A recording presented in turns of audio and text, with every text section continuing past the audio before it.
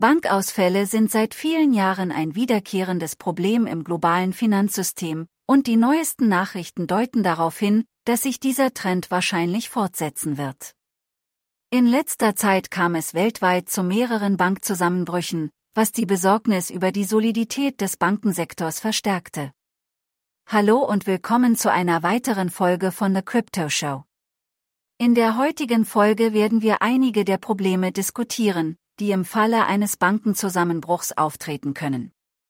Einer der größten Bankzusammenbrüche in den Vereinigten Staaten seit der globalen Finanzkrise entfaltete sich in Echtzeit, als ein großer Kreditgeber der Technologiebranche einem klassischen Bankrun zum Opfer fiel.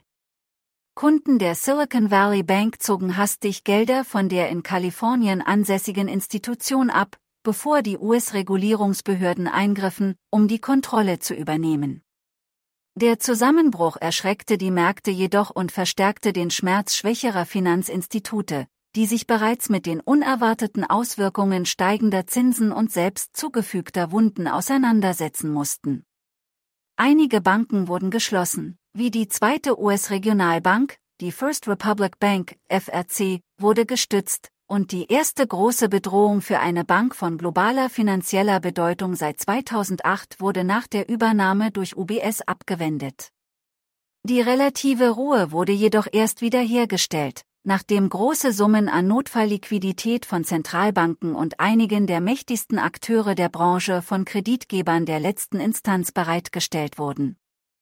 Die wichtigste Frage ist, was hat die globale Bankenkrise verursacht?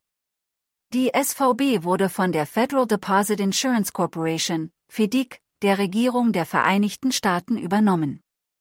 Es war der größte Bankzusammenbruch in den Vereinigten Staaten seit Washington Mutual im Jahr 2008.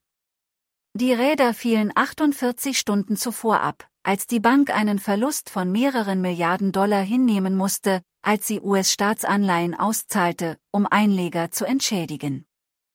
Es wurde versucht, durch den Verkauf von Aktien Geld zu beschaffen. Dies löste die Panik aus, die letztendlich zu ihrem Untergang führte. Lassen Sie uns nun über die Probleme im Zusammenhang mit dem Zusammenbruch des Bankensystems sprechen, und eines der Hauptthemen, die mir dabei in den Sinn kommen, ist die Regulierungsaufsicht. Die Aufsichtsbehörden sind dafür verantwortlich, dass die Banken die Vorschriften einhalten und die finanzielle Stabilität wahren.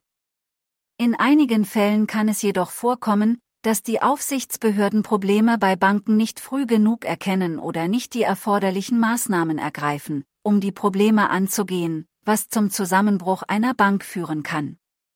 Ein weiteres Problem, das sich im Falle eines Bankenzusammenbruchs stellt, ist der Schutz der Einlegergelder. Die Gelder der Einleger sind in der Regel bis zu einem bestimmten Betrag versichert, aber in einigen Fällen kann der Zusammenbruch einer Bank zu erheblichen Verlusten für die Einleger führen. In solchen Situationen können Regierungen eingreifen, um Einlegern irgendeine Form von Entschädigung zu gewähren, aber dies kann ein kostspieliger Prozess sein und weitreichendere Auswirkungen auf die Wirtschaft haben. Das Systemrisiko ist auch im Falle eines Bankenzusammenbruchs ein erhebliches Problem. Banken sind durch verschiedene Finanzinstrumente miteinander verbunden, und der Zusammenbruch einer Bank kann sich auf andere Banken und Finanzinstitute auswirken. Dies kann zu einem Dominoeffekt führen, der das gesamte Finanzsystem destabilisieren kann, weshalb sich die Aufsichtsbehörden häufig darauf konzentrieren, systemischen Risiken vorzubeugen. Corporate Governance ist ein weiteres Problem, das im Falle eines Bankenzusammenbruchs auftreten kann. Banken sind komplexe Organisationen mit mehreren Stakeholdern, und in einigen Fällen kann das Management kurzfristigen Gewinnen Vorrang vor langfristiger Stabilität geben. Dies kann zu riskantem Verhalten und unzureichendem Risikomanagement führen, was letztendlich zum Zusammenbruch einer Bank führen kann. Transparenz und Offenlegung können im Falle eines Bankenzusammenbruchs erhebliche Probleme darstellen. Banken sind verpflichtet, ihre Finanzpositionen und Risiken offenzulegen, aber in einigen Fällen stellen sie Aufsichtsbehörden oder Anlegern möglicherweise keine ausreichenden Informationen zur Verfügung.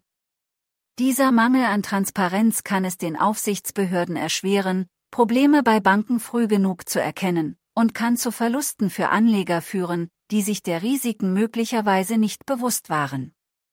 Letztendlich erfordert die Lösung dieser Probleme eine starke regulatorische Aufsicht, wirksame Mechanismen zum Schutz der Einleger, eine Konzentration auf systemische Risiken, eine solide Unternehmensführung sowie Transparenz und Offenlegung.